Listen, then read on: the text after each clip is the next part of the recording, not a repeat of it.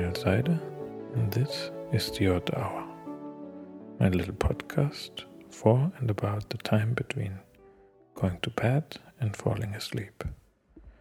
Half-baked thoughts and stories for the end of the day, or just to switch off for a moment. This is a story about old Man Faahd. Why his name is Faahd, I don't know. I don't think Faahd is even a real name. Why it is not a real name, I don't know neither.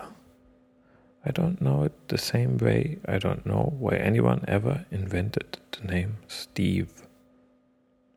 How did 5 letters become a word that is used to give a speakable identity to a person?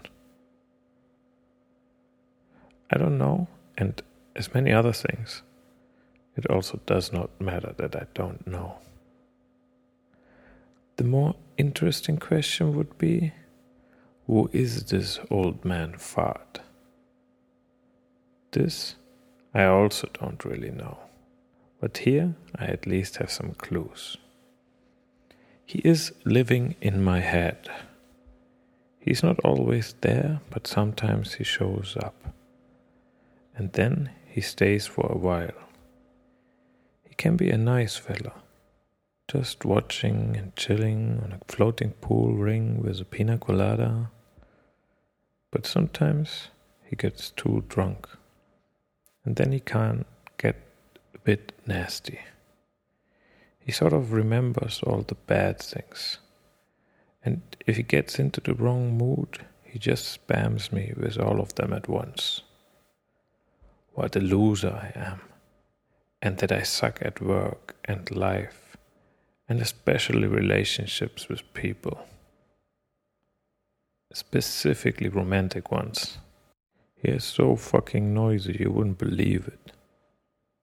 Those days I usually wish I wouldn't have let him have all those pina coladas.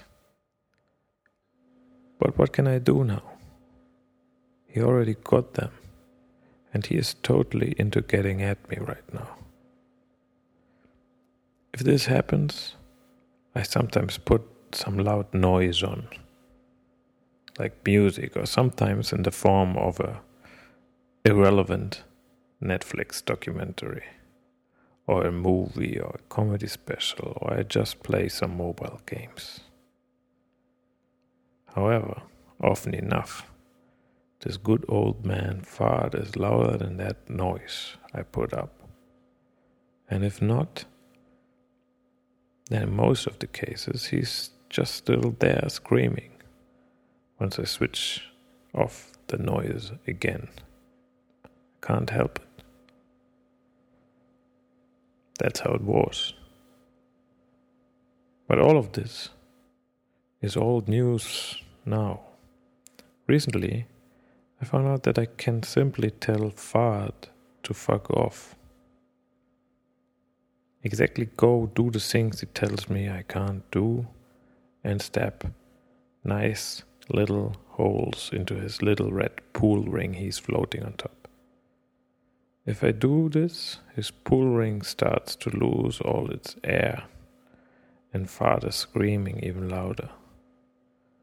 But as soon as the air is gone, he gets on land and walks away. Not without cursing and some angry looks, but as long as I don't let those get to me, I soon have my nice little calm place back. Maybe he comes back with a float that I cannot break next time. But for the time being, I'm just going to ignore that ugly voice. Don't give a damn and be just fine.